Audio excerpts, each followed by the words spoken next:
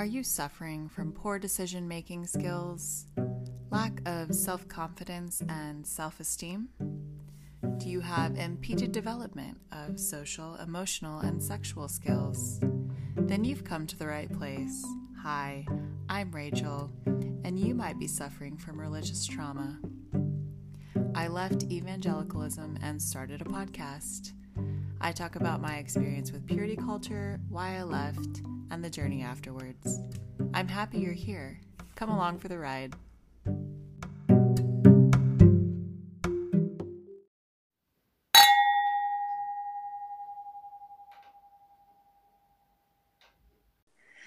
Cheers to leaving.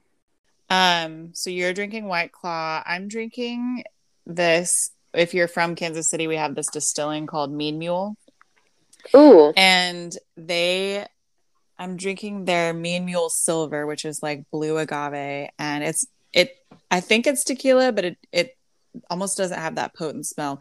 Anyway, if you know what a Negroni is, it's like a gin-based, really strong bitter drink, but then they like redid it and turned it into a Groni. And it's pretty good. It's just like straight booze though. So that sounds great. Yeah, you're going to get a lot more lit than I am. I'll just be slightly buzzed. Yeah. But you're smoking, so I feel like I am. Which causes me to ramble. So if I ramble, interrupt me. Be like, I'm back on the subject. And let's go back to what we were talking about 20 minutes ago. Mm-hmm. No, I'm just kidding. Okay. So if you don't mind, can you reintroduce yourself? Yeah. Well, thank you for having me, first of all. Thank you for having me. I'm super honored to be here. Yeah. So I'm Molly. We're cousins-in-law. And really excited to be here, share a little bit of my story, and hopefully bring some awareness and education, and maybe a lot of people can relate to what both of us have experienced. Relatable. Yes, mm-hmm. Yes. My experience is a little bizarre.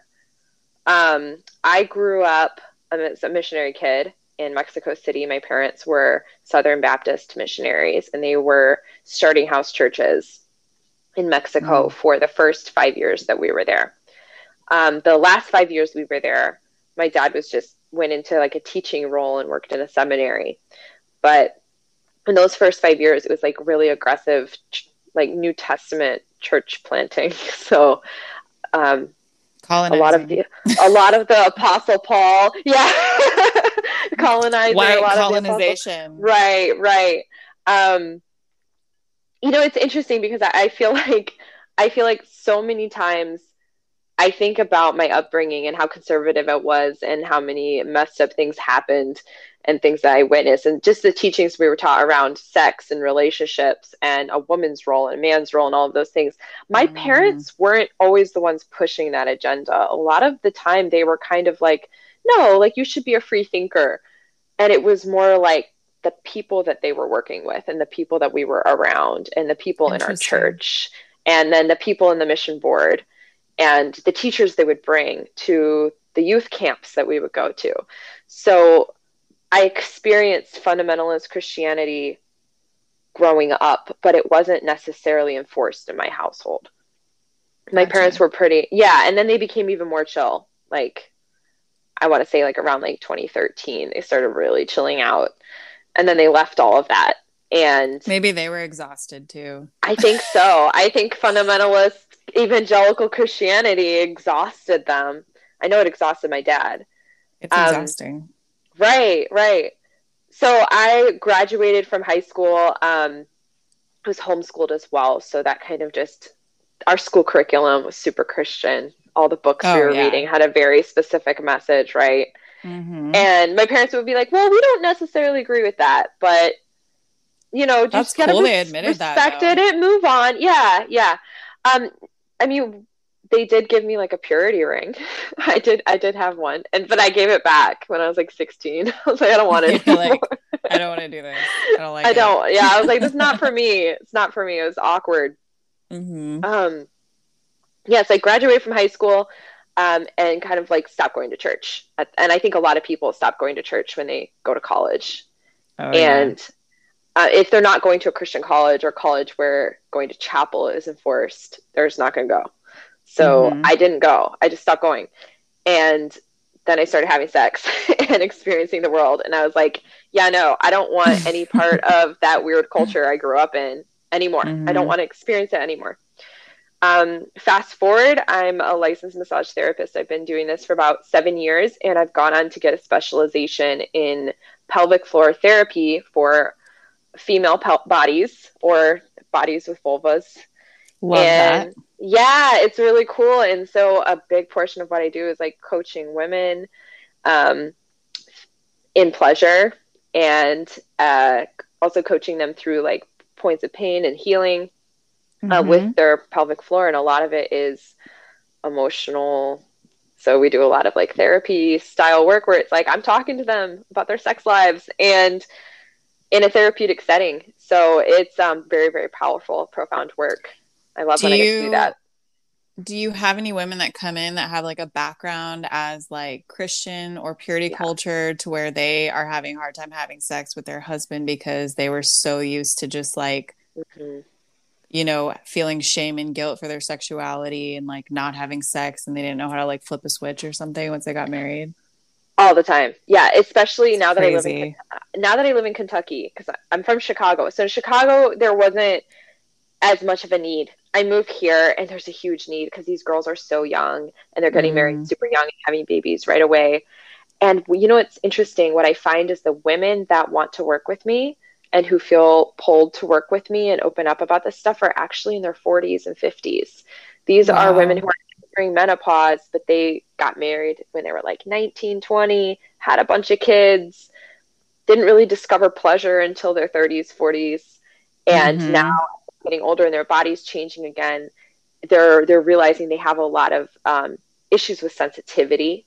They have issues with prolapse in their organs. They have issues with leaking, pleasure, all of that. So I find it interesting, though, that that's kind of the demographic that tends to be more open to the work.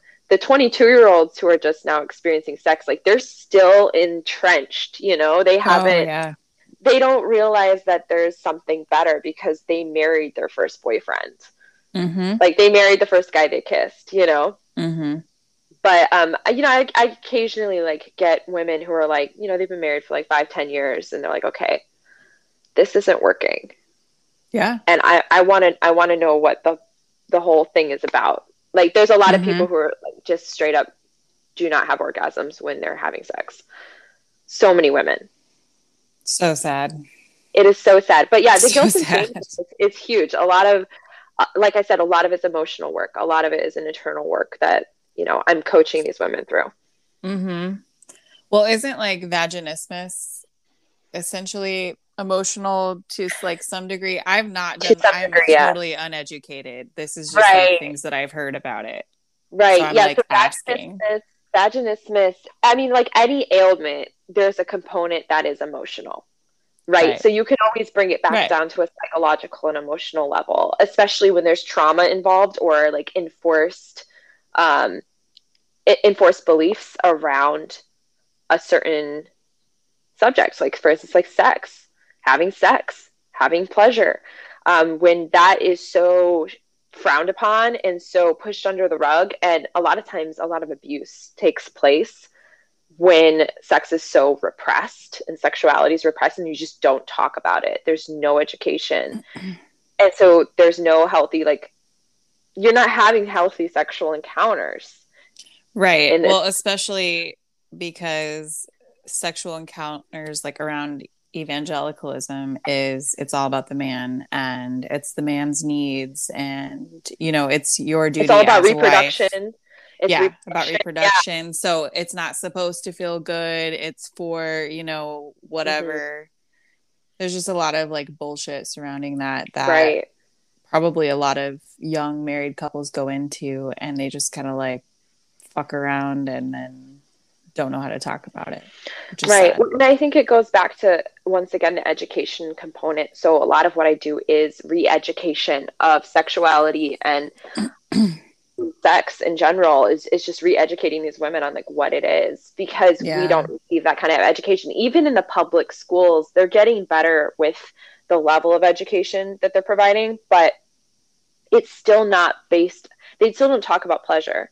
And I don't necessarily know if I want, like if I had a 9-year-old who was going to I don't know if I would want their teacher talking to them about pleasure and about their clit. That's something I would want to share. But if a parent doesn't even know what that is and has never experienced it, I think that's appropriate.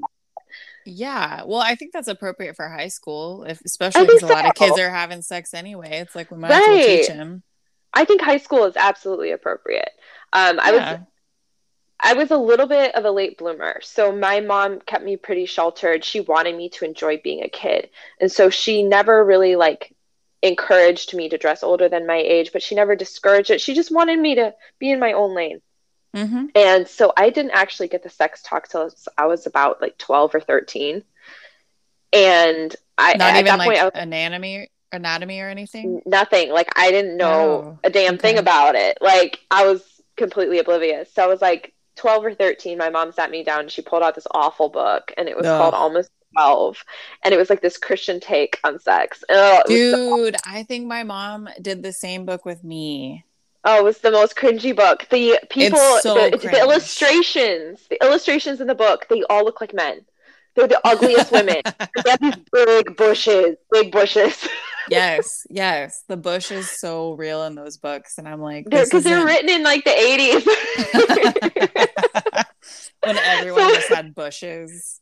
I'm pretty sure my mom see like the body parts. It was just a bush. No, it's a giant bush. Like, have you ever looked at like an old school Playboy magazine? It's just bush. Like you'll see, like they'll have those like big spreads where it's like both pages, and you open it, and their vulva is like right in the middle, and it's just bush. I love it. It's not quite accurate, but it works. Going back to that though, I'm pretty sure she used this book on all my siblings, and I have siblings who are like 10 years older than me. So this is outdated information. She basically gives me the very basic P and the V sex talk. I'm like, well, do men have pubic hair? Like I had questions like that. And she's like, well, I'm not really ready to talk to you about the male side of sex. Don't those go hand in hand? Right. And so it wasn't until I was about 14, my brother was in pre-med, and I was like, look, I have questions. Sir, I have questions that need answering. He was like 18, I was 14, and I was like, I have questions. Can you please help me here? And he pulls out his anatomy book. At first, he was like a little upset that I didn't know about this stuff. And I was going to school. I was going to school at the time, and I was hearing sex jokes and things like that and innuendos, and I didn't know what they meant. And I was like, come on, I got to be able to keep up. I need to know what's going on. And so he sat me down with his anatomy book, and he was like, read this, and that. I get to the part where they're talking about orgasms and pleasure and climax, and I'm like, what's climax? Oh. And he explains it to me, and I was like, oh, I've had those before. Because, like, you know, I was like the freaky kid who was like humping things, right? Like, everyone's a freaky kid. We all went through a humping stage. Right. Oh, yeah, I know what that is. But it's still upsetting. I mean, I've spoken to my mother about this, and I'm like, I still hate that my brother had to be the one to give me, like, a real sex talk. He gave you the sex talk, or the sex ed. Yeah, he gave me the real sex ed. Yeah. Mm-hmm. And it wasn't until I was having sex that anyone even talked to me about birth control. And I was 19 at the time. And I knew about birth control. So we were like using condoms, but I wasn't on it. And I didn't know what a good option for me would be. And I didn't know what the risks were and what the benefits were. And my older sister she's just given birth to her third kid. And she was like, I'm getting an IUD. My husband's getting a vasectomy. She's like, we are done. And she goes, I'm taking you out to lunch. Takes me out to lunch with her baby in tow. And I remember sitting in a Mexican restaurant looking at my sleeping nephew. And my sister's telling me, she's just like, you really need to get on birth control. She's like, I know it's an awkward conversation to have with mom, but you need her to take you to the clinic or have your boyfriend take you to the clinic, and you need to get on birth control because you don't want this. You do not want this. She's like, I love my babies, but you don't want this. Mm-hmm. And I took her seriously, and I went and got my first prescription. And did you go to the doctor, or did you have to go to Planned Parenthood? I went to at the time I was on Obamacare. So I went to the public clinic. Yeah. Mm-hmm. But my mom did have to drive me because I didn't have a driver's license. And it was a very awkward conversation. And basically I was going off of my periods are heavy. So I want to be on birth control because my mom didn't know I was having sex yet. Right. And this is where things get weird. Yeah. So, well, when in a very conservative home, when a boy has sex, it's not really that big of a deal. I feel my brother was sexually active. He was 4 years older than me.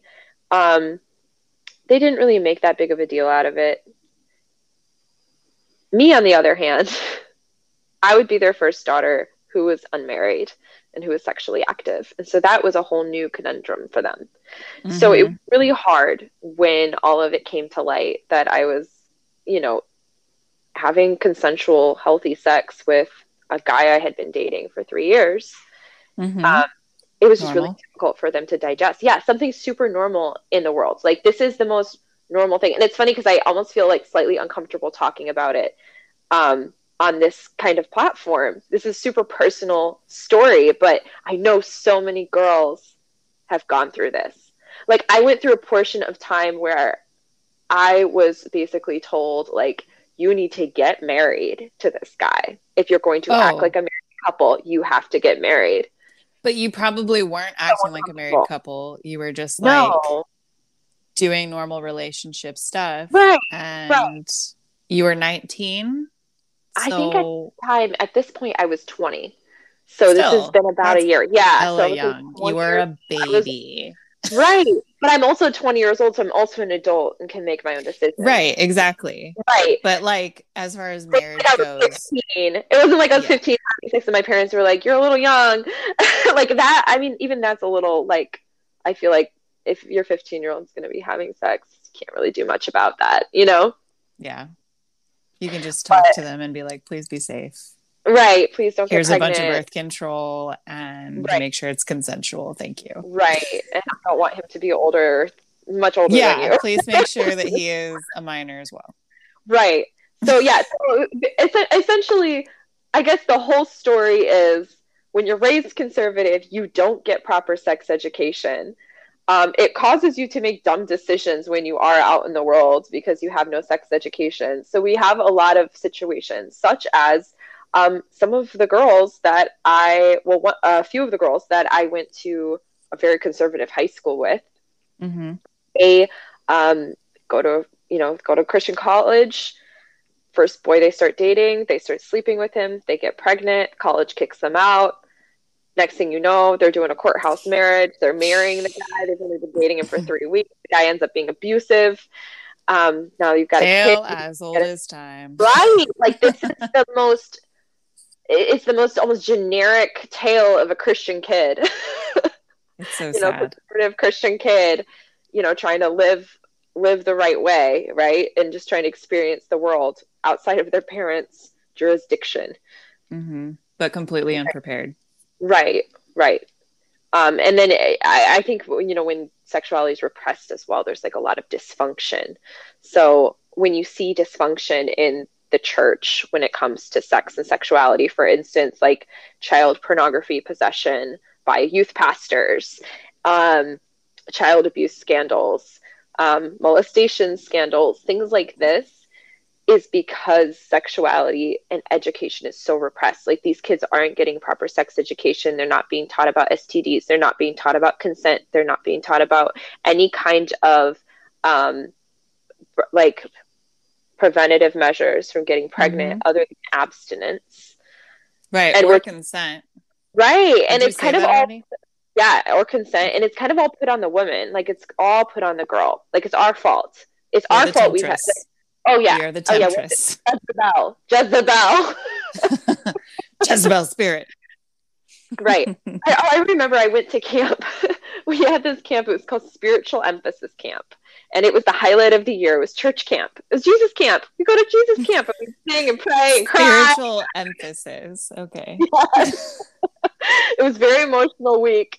You always like end up falling in love with some boy and just like praying and crying out to God that he's yours. Because, you got a bunch of horny teenagers on a campground for 3 days with no sleep, on this Jesus crack that they're feeding you. The food is so bad that you have to like get high on the spirit. But at the end of the week, the last night of the, I wouldn't say it's like the second to last night of the week, they would do this thing where they would separate the girls from the boys, and the female youth leaders would take the girls into one side of the camp, and the male youth leaders would take the guys on the other side of the camp, and we would have the sex talk, the relationship, the purity talk. And every year it was the same. And it was always like, women, you're responsible for keeping your brothers from sinning. Don't dress provocatively. And I mean, they would go into detail. No V-necks, no tight-fitting clothing. Oh my God, don't show your collarbones. Don't show your collarbones. God forbid. Lead to the happy place. That was something they said. They were like, all V-necks and like slits up skirts, and anything time there's like a V in clothing, like a V cut. It's just like clothing, pointing to it. Pointing to your vagina. Just all of it. It's just like pointing to your pussy. Christians are obsessed with sex. They are obsessed with sex because you want to know why?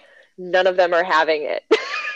Or they're having really bad sex. They're having horrible sex. They're all repressed. They're underfucked, every single one of them. I am severely underfucked. An underfucked woman. I love that. No, it just kind of goes to show that this is the pattern. Like, that was our sex education. Right. But it was all about shaming too. Right. In a way that was just like, hey, if you have sex, it's your fault. Oh yeah. Because you either did this, this, and this. Right. Yeah, because you're a slut.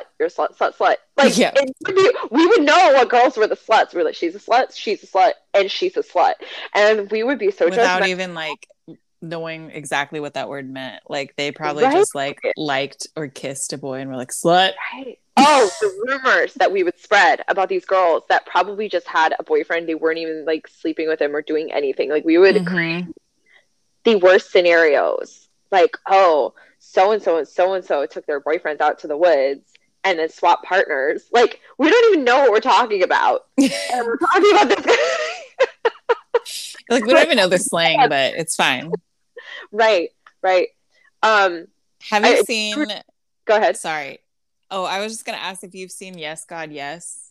No, I haven't. It's on Netflix, but it's literally an indie film on what you just described. And is hilarious. Unless you're like it's very triggering in some parts, but it's like only an hour and 17 minutes. You should totally watch it because it's all about like a very conservative Catholic school. They go to camp. It's all about like sexual awakenings. Oh yeah. And they start this rumor about her and this guy were in the sauna at a party for like a minute, and they were like, did you toss his salad? But the whole movie she's trying to figure out what in the world tossing someone's salad means. That was and then me. There's like, I was like, I don't even know what a blowjob is. Yes. And she's getting on like AOL, like, we used to have, and like, oh yeah, finding stuff out on there, and just like everyone keeps acting like she's like a major fuck up, but like it turns out you find out that everyone else is doing the same thing. You know what I mean? Like, and it's hilarious, and you'd probably like it because it's exactly what you described. I definitely need to watch this now. Yep. that sounds like a good film for me. I also love the name. Yes, God, Yes. Yes, God, Yes. On Netflix. There's another show. It's a documentary. It's on Netflix. It's called Jesus Camp. And Jesus Camp. Oh my goodness. Jesus can't, well, it's extreme. It's an extreme version of what we experienced. Okay. So this is like taking it to the So it's next level exaggerated. of fundamentalism. Yeah, Mm-hmm. it's like this is the extremist, like the big giant mega churches that were like extremely fundamental Christian, and they would Oh, take these okay. kids to these super emotional camps. Like you have 9-year-olds just like crying and speaking in tongues, like this kind Oh of my stuff. God. I hate that. I hate It's it. intense, but it reminds But me of Jesus camp that I went to, spiritual emphasis camp, where like I remember going to like different kinds of like little Christian retreats and seminars and things like that, and there'd always be people speaking in tongues, and they'd come up to you and start praying in the spirit, and there was always some wild things that were going on. And then that there was was so uncomfortable. So that were like uncomfortable. doing dirty things under the blankets in the bus in the back. But then we go and speak in tongues later on. Mm-hmm. Yeah. Mm-hmm. I mean, it's just so sad that that was sort of just a natural progression of the Mm-hmm. teenage years and life, and then trying to repress it so hard and make you feel Right. so bad for just being like a human being. Right. And I mean, it's not like it's just, it makes sense to give sex ed then, because you're like, I know you're feeling it. I know you're wanting Right. it. I know you're curious about it. And like the same We with want you to be safe. yeah, we want you to be safe. Yeah. I feel like that's the epitome of caring about your kids. And then to teach them Mm-hmm. abstinence is such a fuck up for everyone in Yeah. like that community. Because again, I'm also a product of that. You get pregnant at Mm-hmm. 19 Right. because no one told you about condoms. No one told you about birth control. Right. No one told you shit about fuck. That's what I say. Right. So Nobody it's told just me shit like, about fuck. no one told you shit about fuck. I And, you felt know, super lucky that I was smart enough to use condoms and know at least that. And my mhm. roommate in college helped me a lot. She actually bought me my first pack of condoms. She bought me my first Plan B pill.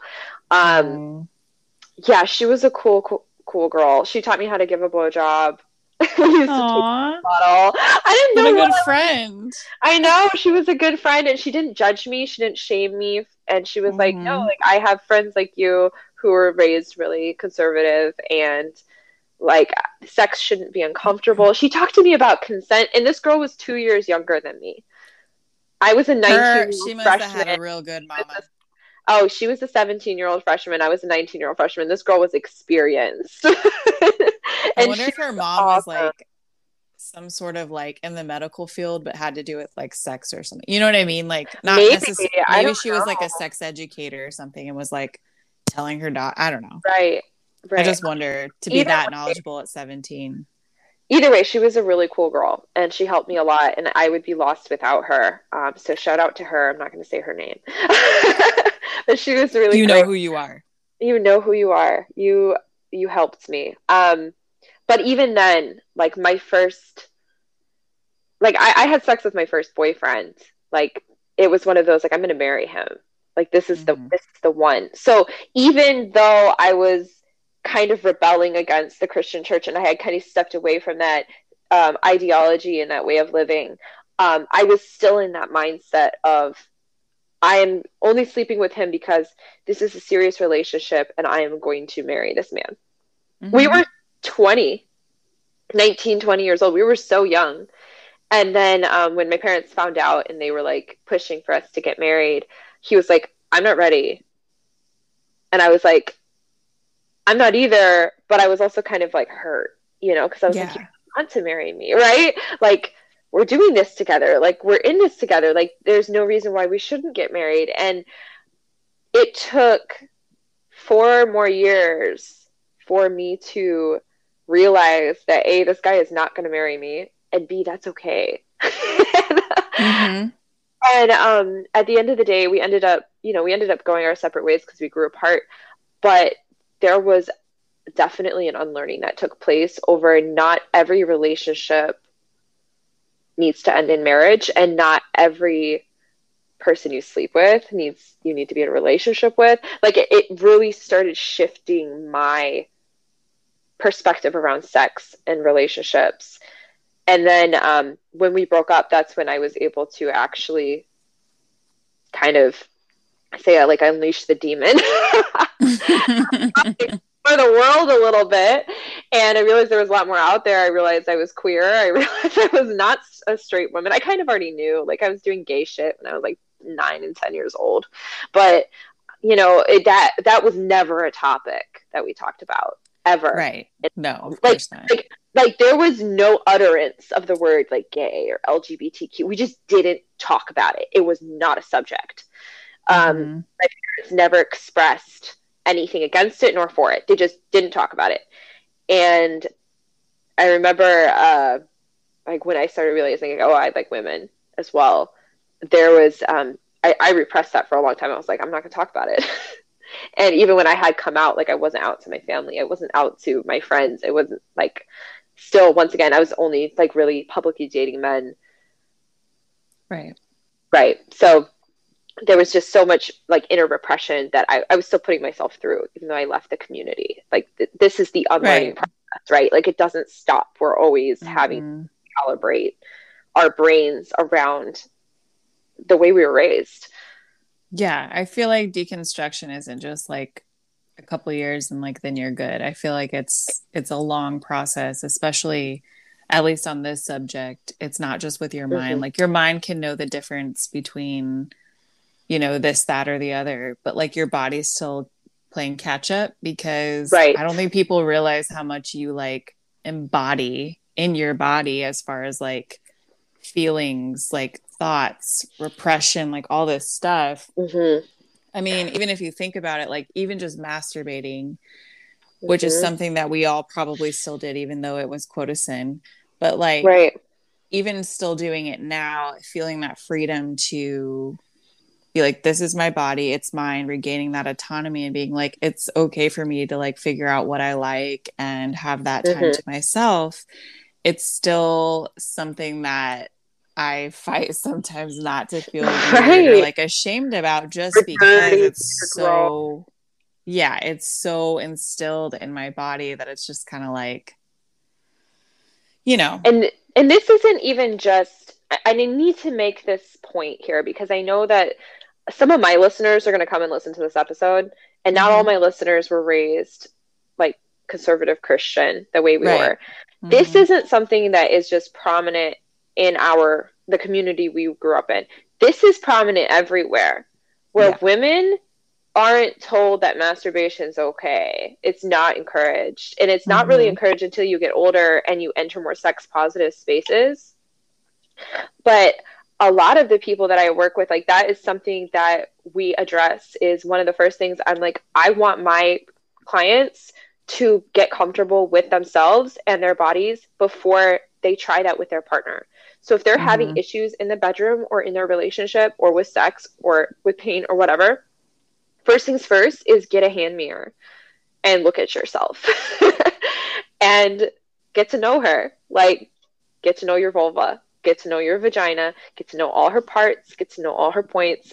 And there's like a little thing that you go through, and we go through like a little checklist where we go check for all the different things, and we learn to name them, and you learn the anatomy, and you get really comfortable with yourself, right? And then you can go inside and explore and learn about all of that. And there's a way you can explore so it feels a little less dirty. It feels more like, this is anatomy, this is my body, I need to understand how my body works. I need to be comfortable with touching my body because it's important for me to be able to put things inside and take things out.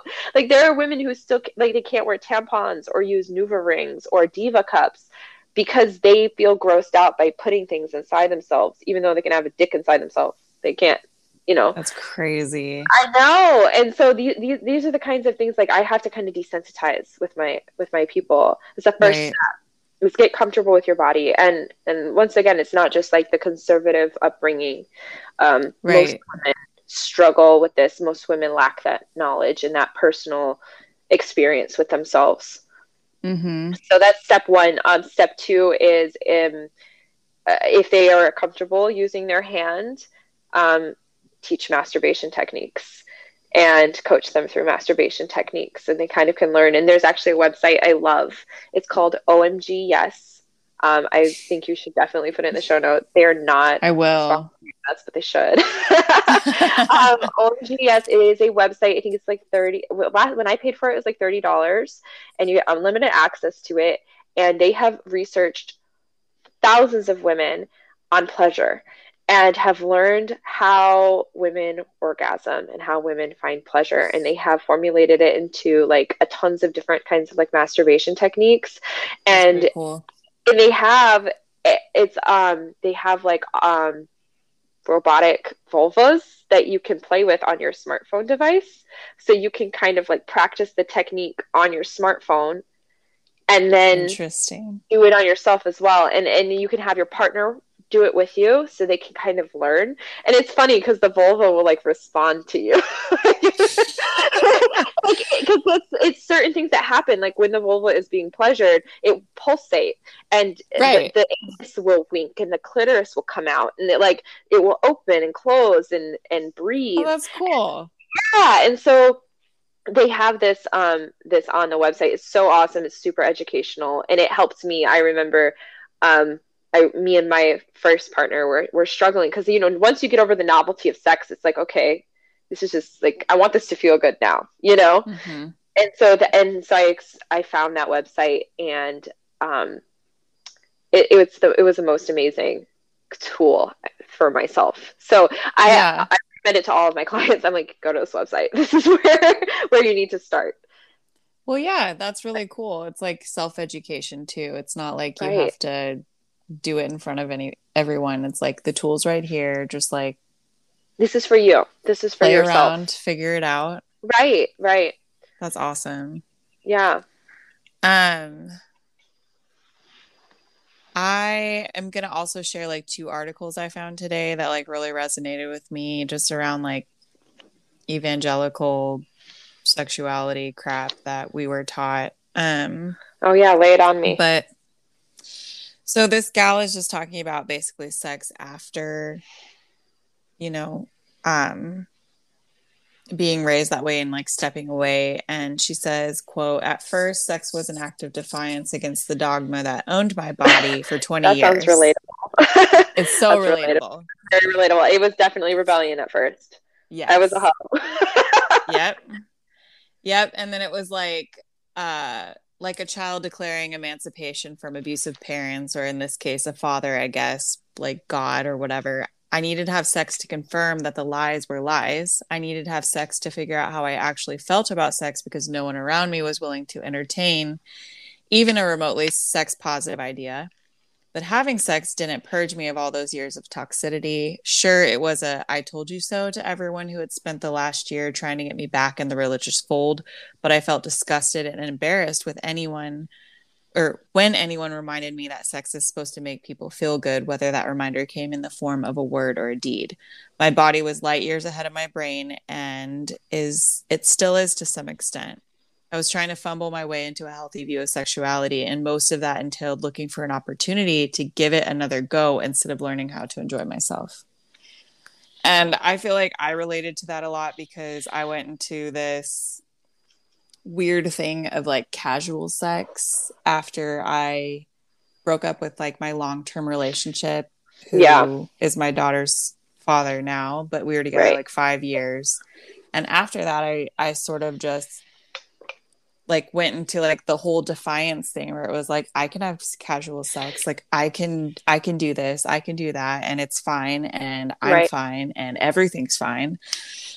But it was, again, sort of like still based around this weird thinking that I had about like, I was still trying to fulfill the need of the man to some extent, and I was still trying to prove to myself that I could do this without actually sitting with myself and being like, how does this affect me? How does this make me feel? Am I even orgasming? What am I even doing? You know what I mean? For you. What is this? Yeah. What is this about? Is it just me like flipping off the church and being like, hey, so I felt that hard when I read it. It's funny when you flip the script and you go from being in a very conservative place where your sex is very shameful, and so you feel a lot of guilt and shame around it, and I didn't realize, I mean, you had such similar backgrounds, having like that long-term first boyfriend and that being like your first thing, and then you leave that and become a total hoe for a while because you're like, I've never experienced anything else, and it's more of an act of defiance, right?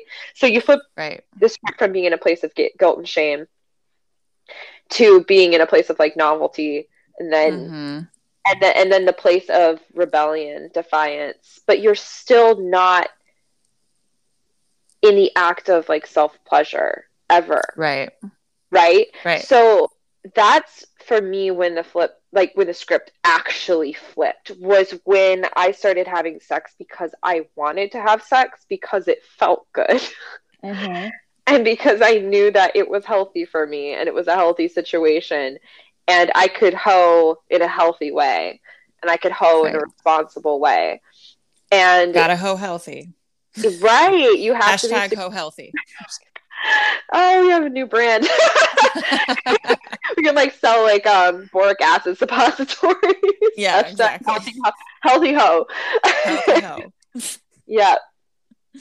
But I mean, it does flip the script a lot. I think a lot of girls are still having casual sex because they feel like they have to keep up with everybody else, or because that's what is expected of them and their friends, or they think that's what the guys want, or they're in an act of defiance. It's not for them.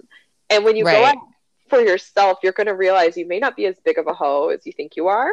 I could go a whole month without having an encounter and be completely sexually aroused and satisfied with myself all of the time, and I don't need anybody else, you know, that kind of thing. Because, you know, when you realize like you're having like casual empty sex all of the time, it gets to the point where like if you have a good connection with yourself and a healthy relationship with yourself, those casual encounters, if there's no depth, if there's no connection, no mental stimulation, no emotional stimulation, it gets old very fast. There's nothing wrong with it, but it gets old fast. So you'll become weary of it, and you'll feel your energy going. But that honestly, that's really only if you're like if you're in touch with yourself, you're in tune with yourself, you understand the way your body works, what you need. You're going to realize that what most humans need is like real authentic human connection. You can have that in a relationship, outside of a relationship, but either way, it makes it really difficult to have like super casual encounters when it's just purely physical, like which is why I definitely support a fuck buddy, like a regular, steady, reliable fuck buddy. You're gonna be someone that you're used to, someone that cares about you in a way, but not sex.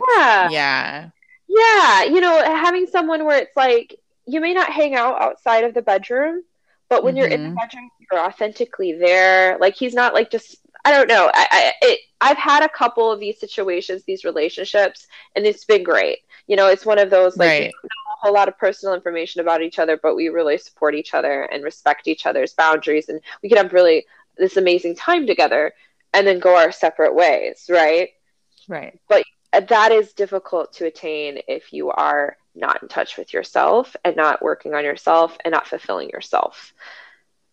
Because if it's anything else, you're just you're trying to fill a void, and then it gets messy. And yeah, for sure. Which is exactly what I was kind of trying to do.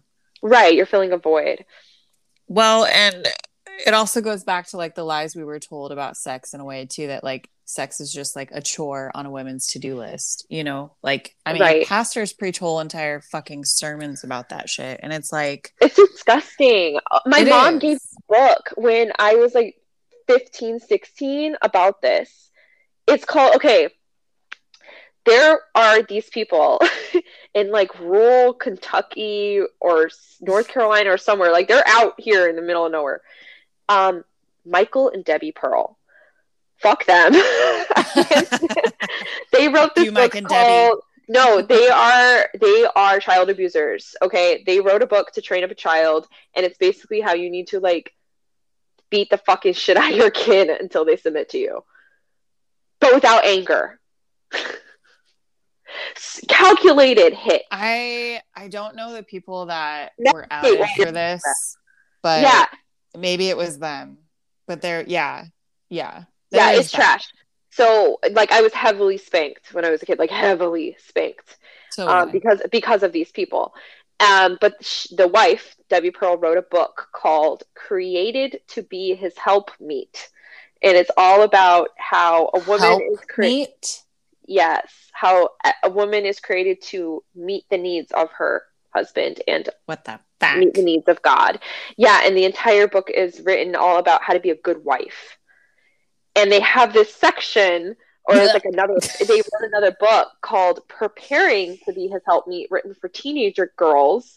And it was basically how to be a submissive daughter and sister to prepare you to be a good submissive wife. Yeah, and I was be raped. I was given these books when I was like 16. That and I Kissed Dating Goodbye and When Boys Meets Girl and all of them. God. Yeah. Well, at least the I Kissed Dating Goodbye author has recanted his Thank the Lord. Blessings to him. I hope he's doing well. Poor guy. Thanks, Space Daddy. Yeah. Thanks, Space Daddy, for that. Yeah. Baby Jesus. Well, yeah. And like, I hate that too. Like, women are, which also I think goes back to like what your job is too, is women, and not just even in religion, are not taught that we enjoy sex. It's just men. Right. And right.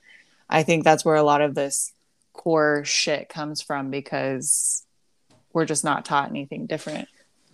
Yeah. Thank you. I asked him to bring me another drink.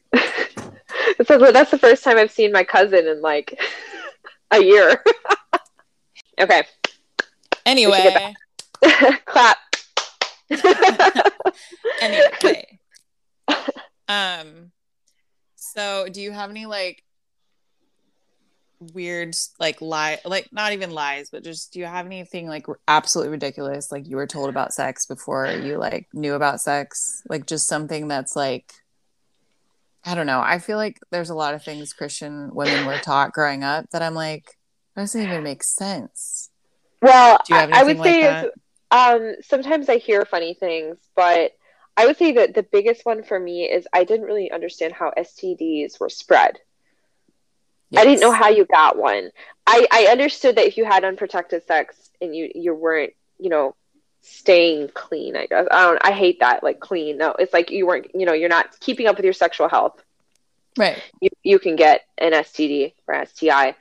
I really didn't have a lot of education on that, of like how it was transmitted. And it wasn't until I got one and then I learned about it. And I was like, oh. And I think that's the experience of a lot of women and men. Unfortunately. And that's why STDs are so rampant, which is why everyone needs to get tested regularly every 3 months if you're switching partners frequently or more. If you need to. Wear a condom. Wear a condom. Know someone. Right? Put a condom on. Even if you know someone, wear a condom, because the ones you know be cheating. They cheat. Everybody cheats. Yes. So definitely always use a condom. And if you're not going to use a condom, go get tested. Yeah. Be safe. Don't let anybody ejaculate inside of you. That goes through your mouth and your pussy, because you can get chlamydia.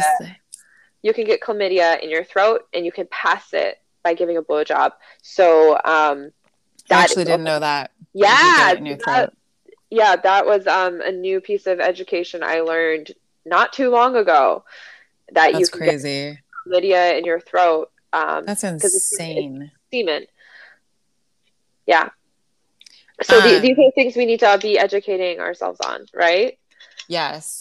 Well, and educating. And what's crazy is like, I didn't know about that stuff. So I had a lot of, I wouldn't say it's unprotected in the way that like I did not prevent myself from getting pregnant. Like I protected it that way because I knew about that. But I did not require these men to put on condoms. And I have no idea how I got out of my little hoe years. Like, free. As Christians would say, it was the Lord. But it wasn't. Was the Lord. It was the Lord protecting me. Yeah, anyway. You had something protecting you. Something. Or, I just happened to randomly sleep with people that, were fine. There's also sexually transmitted, well, there's infections and diseases that are also, they're under the umbrella of STIs, but they're also like not technically STIs, like the herpes virus you can get like on a cold sore. That's a herpes virus. And you can give somebody genital herpes by going down on them if you have an If you open have wound. a cold sore. Yeah. Interesting. Yeah, but that's the thing about herpes too, is herpes, there's a big stigma around it because once you have it, you can't get rid of it. Mm-hmm. Form of herpes is mono. Mono is herpes. You can get that by exchanging saliva. Right. I didn't know that. I Cold didn't sores know are it was a form of herpes, though. I just thought it was yeah. like a Yeah, so these are just like little virus. things that you might have learned about it in high school and you just forget, or you didn't, like us. I didn't get Yeah. this kind of education, right? Um, Mm-hmm. Our parents just were like, they won't have yeah, sex till they get married. Their wedding night. right. And of course, he's never had sex before And either. he's never had sex, but if he does, we don't care because we're only Yeah, concerned about women's bodies. right. And it doesn't even feel good because she just needs to be able to get pregnant Mm-hmm. and have a baby. Like, I can't tell you how many people, I am like one of two girls in my graduating class from all of the missionary kids that I grew up with. Mm, One of two girls who is unmarried and without children. crazy. How old Yeah, are you? 26. I'm a 26. baby.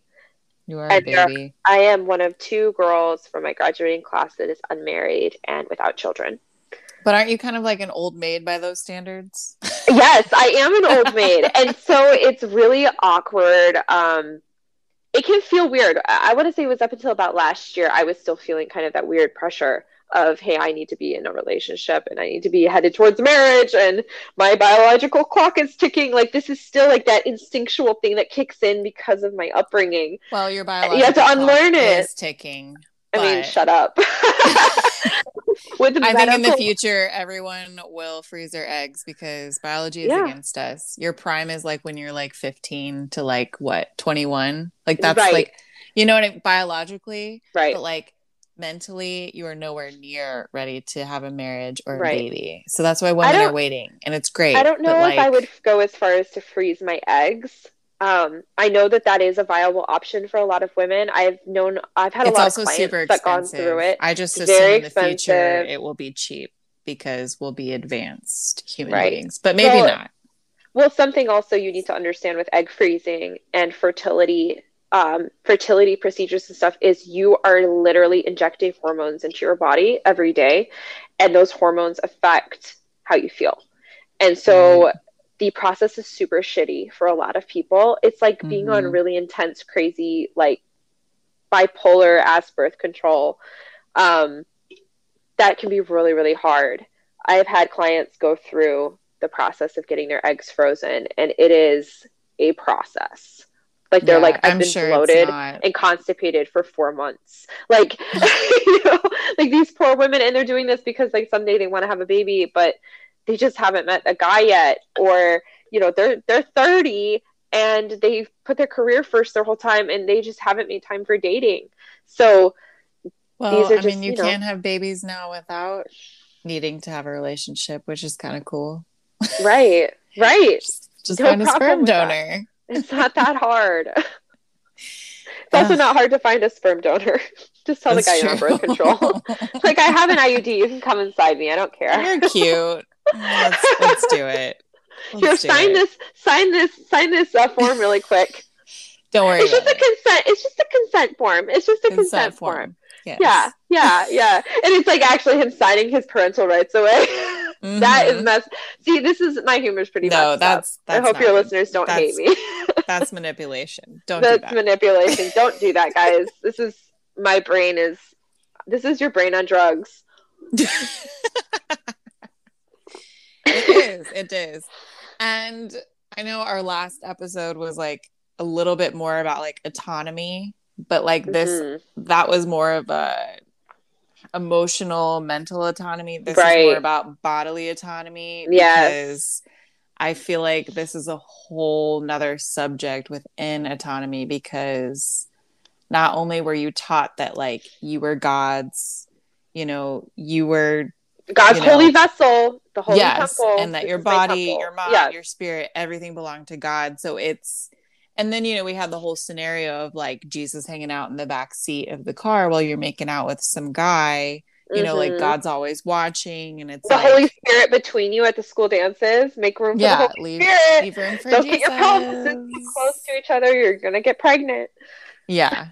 Yeah, exactly. And like, it's just, it was centered around so much shame. And then I also feel like in that form of like abstinence and like, hey, Jesus is watching you, you weren't, and also with like, it's all about the man and his needs and his pleasure and all this stuff. You also wouldn't know what consent looked like. You don't know if you're supposed to like or dislike it. You don't know if you don't really like their hand in your pants, but you don't really know what you like because you're not allowed to put your own hand in your pants. It's just kind of like, it's just sort of this whole, it's a foundation for like fucked up sexual encounters. And I'm sure we all had non-consensual sex at some point because everyone growing up, we didn't even know what that was. And I'm hoping they're changing it now because I think enough people are either leaving the church or speaking out about it towards like, we need to be teaching, women what consent is. And Jesus would want you to have consent, Right. New Testament, Jesus would want you to have sex. Old Testament, God doesn't give a shit. But, it's like, it's also your job to be like, oh, we need to stop, or I'm saving myself for marriage. And then if you don't, then is that a form of consent? You know what I mean? Like there's no like clear cut whatever when it's all your responsibility to be in charge of sex, which is honestly a huge when you don't know anything about it. You don't know anything about it and you're in charge of it. The whole responsibility on like a 12-year-old girl. And I'm like, so she's not allowed to know anything about her body or how things work, but it's her responsibility to not tempt her brothers in Christ. And it's her responsibility to say no when it's gone too far. And it's her responsibility when she's had sex, but maybe she didn't want to. Maybe you didn't tell, it's just, that's my whole problem. It's infuriating. That's my whole problem too with, I'm like, you're just setting people and your kids up for failure when you teach them abstinence and you don't teach them sex ed and you don't teach them about casual sex. And it's just, sex is not a topic in the home. It's a topic that's shut down. The lack of sexual education bothers me so much. And I understand it's like assumed that you just won't be having sex, but like in what world? Like really, is that going to happen? I mean, I know some people did it. We follow instinct. We're animals. We follow instinct. Right. Exactly. And us between the ages, for men, it's like, for boys, it's like between the ages of like 11 or 12 to like 17 or 25. I think it was like in their early 20s or something. That's like their sexual peak. For women, it's like ages 15 to like 26 is like our sexual like peak. And so it's like you're instinctually like looking to have sex. Like we're all walking around with our asses in the air. Like, what do you think Instagram is all about? It's just thirst traps. We're all peacocking. We're all just trying to find a mate. We're all trying to get fucked. Every single one of us. But I think it's 100% just being a human. Like we need to stop shaming that shit. Right. It's not a sin. It's just human nature. Have sex. Be married. Just do it safely. Yeah. Moral of the story. Okay. So. Special thanks. Bye. No, I'm just kidding. Bye. We're done. Thank you. That was okay. Thank you. I have one more point though that needs to be said, and that is that the abstinence teaching and the sexual teaching, well, the lack of sex education in the church assists rape culture. Oh, for sure. And the church is very prominent for rape culture. The church protects its boys and shames the women. And never in my whole life have I ever seen so many messed up things happen as far as like rape goes than the things that have happened to people I know. And it was by somebody in the church. And that breaks my heart. And that's a big reason why I stepped away. And I said, I can't. I can work with people who are in the church, like people who are still in that. I can work with them on a therapeutic level. But I can't participate Mm-hmm. because it just perpetrates this narrative that assists rapists. Yeah, it does. It covers them. Mm-hmm. Yeah, it's definitely catered to the white male. Right. Everything about church and evangelicalism. And if you are a white male growing up in the church, you probably had a decent experience. Because and it all that's evolves why, around you. Right. And I think that's why it's hard when you talk to guys.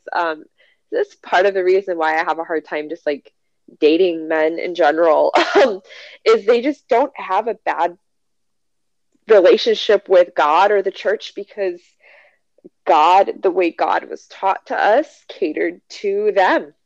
Mm-hmm. It's all built for the male world. And we're not. The future's female. Like, we're stepping away from it. The future. It is female. The future is female, trans, non-binary. Yeah, we're all gonna be stepping up and speaking out, and this white male. As soon as they all die off. I'm talking about like the older generation that, you know, still completely supports the whole white male bullshit that they do, the like agenda. Politicians and shit. Right. Go ahead. No, go ahead. I'm done. I'm angry. This is how we have to end. Like, I'm angry. We don't have to end yet. I was literally joking. I was just like, oh, we made a good point. Let's end on it. Okay, bye. Cheers to leaving. Like, I was never taught what I liked or disliked. And so I still feel like even now that I'm even married, I'm still figuring it out, you know? Right. Is there anything you feel like we left out that you want to add? As far as like, if you're someone who is just now, like if you're like me, who is just starting out, like where you're maybe having sex with your boyfriend, you know, you're within a relationship having sex, but you haven't quite gotten to that point where you can have casual sex or sex outside of a relationship and feel okay about that. Mm-hmm. Just trust the process. Trust the process. You might feel really shitty at first. You're going to feel a lot of things. And I think the main piece of advice I would give people is sit with those feelings, really try to embrace them and be like, hey, I'm feeling like a lot of guilt and shame, and understand where it's coming from. It's not coming from you. It's coming from a teaching that you received, an education or lack thereof education that you received or didn't receive. And so recognizing that you're not a bad person for having needs and for wanting to be a little bit of a hoe. Be safe, practice safe sex. There are amazingly easy ways to get checked for STDs now. And for people like me who really hate going to the clinic because A, it's a freaking pandemic and I'm still scared of people, and B, the wait line, like it's really hard to get in, like the waits are really long, people are understaffed. If you just don't want to deal with that and you are having a lot of sex, you need to be safe. So you can actually use a company, and once again, they're not sponsoring this, but they should. They should sponsor you. Yes, they should totally sponsor me. I'm telling all my friends about them. It's called Let's Get Checked. And is it like a mail-in service thing? Yes, you can order. I love that we're in the age of mail-in shit. Yes. Oh, thank God. For introverts like us. Yeah, or just millennials in general who are just like terrified of people. You can collect your sample on your own in your bathroom at home, and you can have FedEx come and pick it up. And I love that. All of I think for just like the main 5. So that would be herpes 1 and 2, I think. I don't know. I'm like, just going off the top of my head. Chlamydia, gonorrhea, trick. I think there's like 1 more that it will test for. That is only like $100 a month. And if you do end up testing positive for certain medications, are covered underneath that cost, and they'll just send you your medication. Oh, wow. Yeah, it's awesome. Cool. It's super easy. And you can sign up for a subscription where it comes in every 3 months. So every 3 months you get your box and you take your sample and you send it off. It's so easy. You don't even have to leave your house. I love that. So I hate leaving my house. right, me too. So unless you're like broke as a freaking joke, and then you do need to go to the clinic and wait in line for 7 hours, which you're just going to have to do and take responsibility. You can just do this and you can have it mailed to your house, and it's super easy. So like there is no excuse. I require all of my partners to get tested now. And I always ask, when was the last time you were tested? And have you had, I mean, most people will lie. So you have to like, you have to make sure that you can trust this person, maybe ask for show proof. me the proof. Well, yeah. And the cool thing about Let's Get Checked is you can literally just pull it up on the app and be like, here you go. Tested clean on this date. Yeah.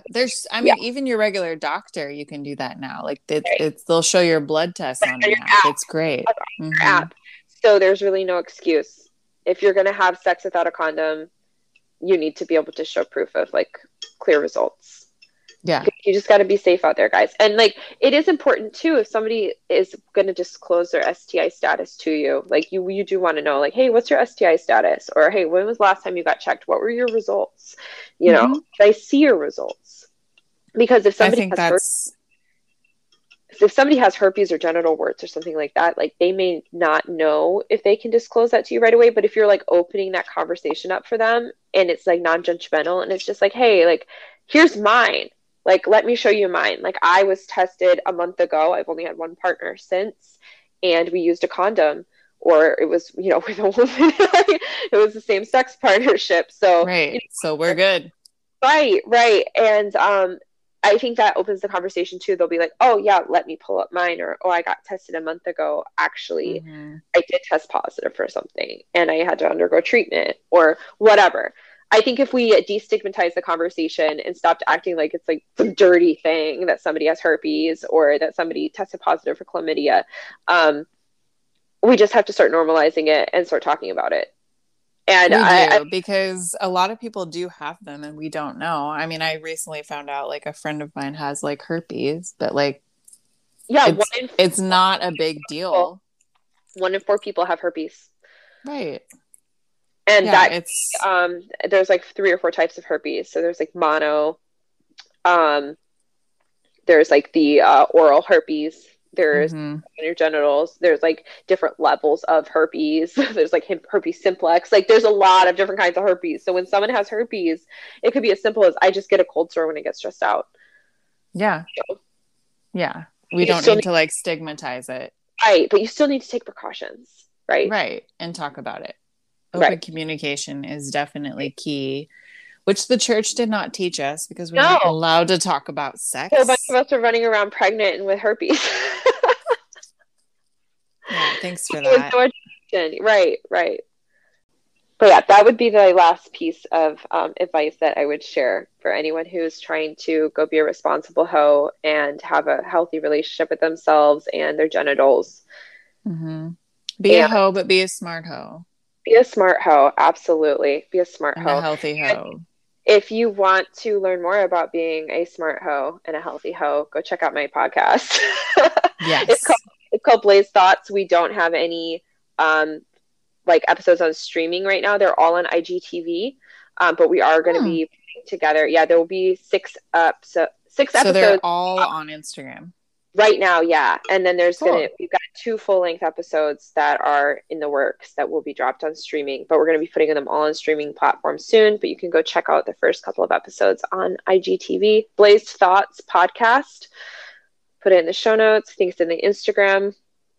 But yeah, it's a hoe show. Links to that. It's a hoe show. It's a hoe show. It's all about sex ed through the lens of holistic medicine. It's fun. And positive. Yeah. We're a little raunchy. I'm not going to lie. Like, we're a little raunchy for most people, but it's fun. And that's why. I feel like if you have a sex podcast, you can't not expect it to be raunchy. You know? Right. I don't have the kind of podcast where it's like soft pink colors and we just keep everything very PC and like, no, we are cussing, we are smoking weed, we are talking about our last one night stand, but then we're also throwing some real education in there and interviewing some dope people and talking about really cool stuff like manifesting through masturbation and performing like sex magic stuff. Like we had an episode about that. It was so cool. That's and cool. we had I didn't actually know you had a Blaze Thought podcast. Yes, until girl. very recently, so I need to listen to it. It's fun. It's fun. I'm down. It's rough. I mean, the first couple of episodes are rough. They always are. I mean, you're just getting in the feel of things, figuring shit out. But this is fun. Did you have fun? I had fun.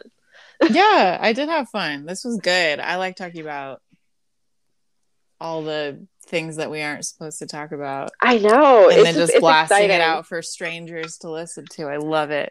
It terrifies me, honestly. Like, I'll be completely honest. Like, this terrifies me because I've had to, like, remove so many people from my social media that I grew up with that are still so entrenched in this. And there's a few of them that are still lingering. They're still there. They're still putting up with me. They haven't condemned me yet to my face or in the DMs. They're keeping it to themselves. Honestly, like, I'm still friends with a lot of people, but I have my personal Instagram account and then I have my modeling Instagram account and then I have the podcast Instagram account. Right. But my mom doesn't know I have this podcast. Right. Most my people parents don't know.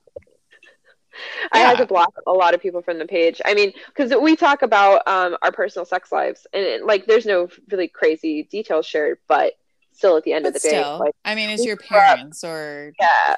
Well, we also grew up really conservative, and there are still people in my direct circle, like in my immediate family, that are still involved in a very real way, where it's like it's their livelihood. So we have to be very careful. So it's terrifying, but it's important. And I think the most important things are terrifying. So here we are. Yeah, here we are. And, you know, one of these days someone's going to find the podcast and it's fine.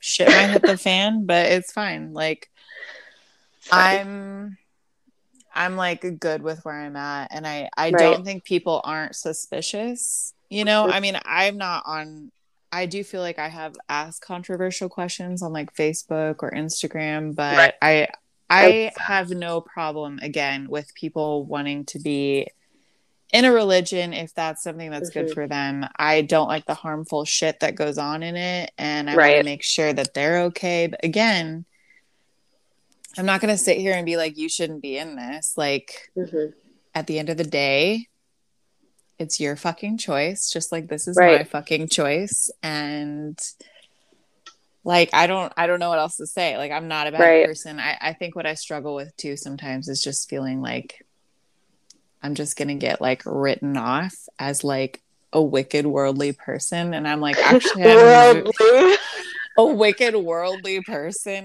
secular. A long time since I've heard the term. I know, but like, that's like the term my mom used. Yeah. Like, so secular. Worldly. So secular and worldly.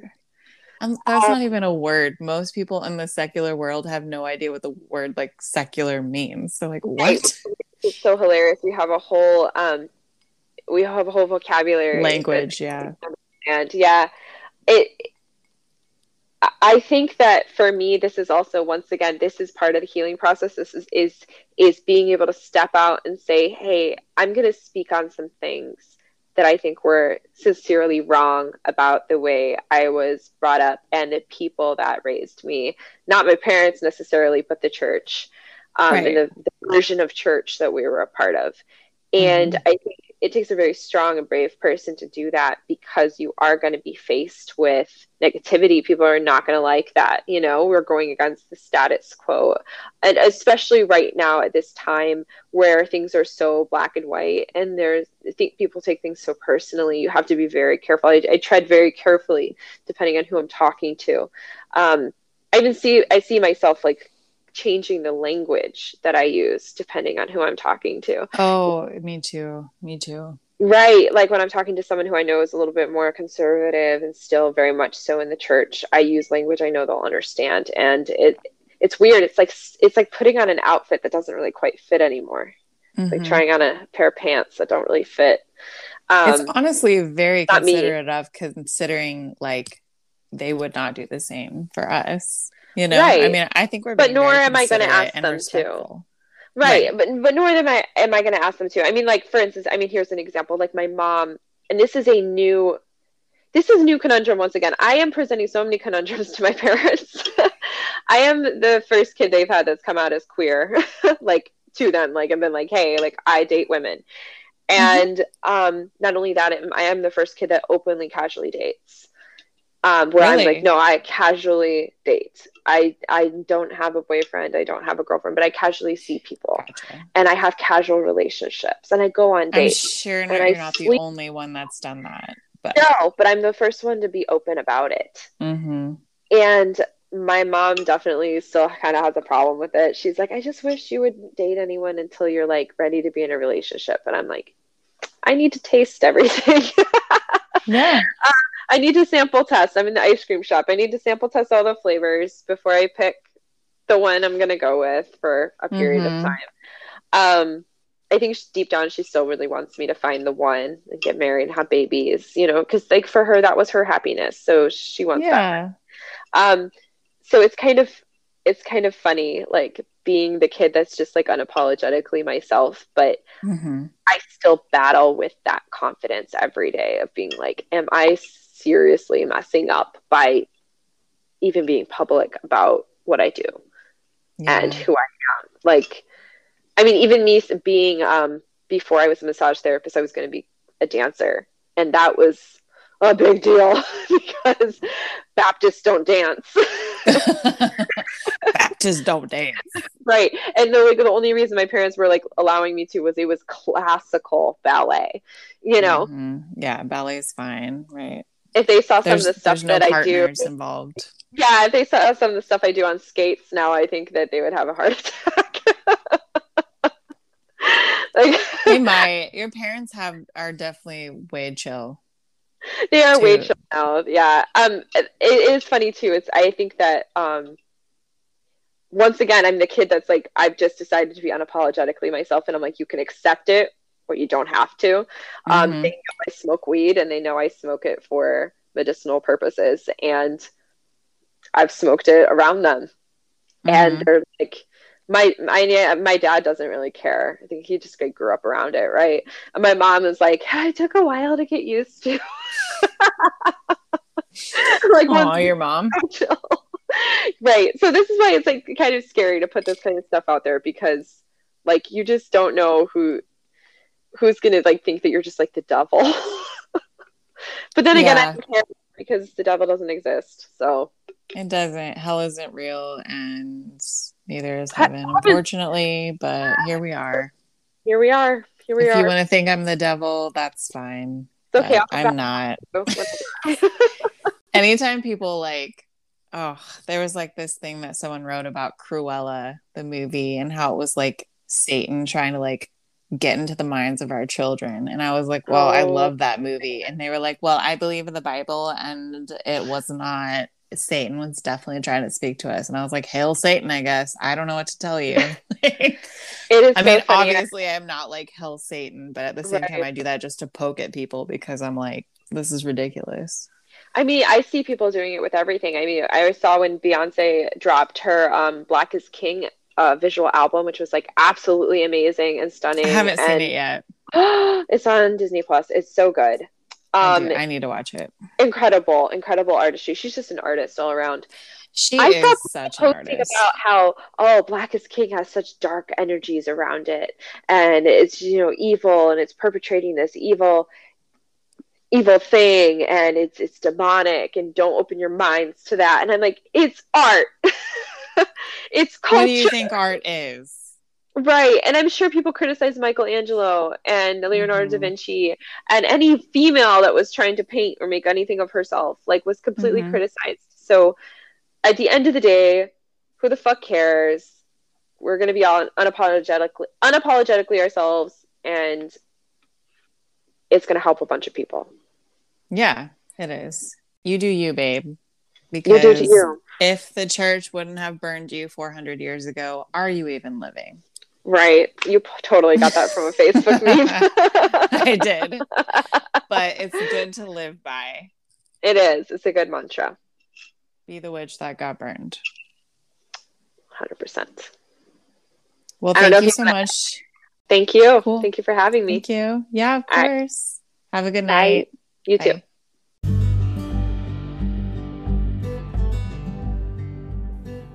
So that was my conversation with Molly about sex ed, casual sex, and the dialogue around sexuality coming from evangelicalism. Thanks so much for listening. Please share, like, subscribe if you're on Apple Podcasts. I don't know what you do if you're on Spotify, but do whatever you do if you're on Spotify. And if you feel like donating to this podcast, that would be awesome. It just sort of like helps keeps things going and improving. Please share with anyone who might find this relatable, anyone deconstructing. Thanks so much for sticking with me through this transition, and I hope you enjoyed. You can find me at Cheers to Leaving on Instagram and Twitter. Give us a follow, and if you have any comments or questions or ideas for any future episodes, things you'd like to hear, please reach out to me in my DMs on Instagram or Twitter. Love to hear from you. At me on Twitter. Love that. Yeah. Hope you enjoyed this episode, and we'll see you next time.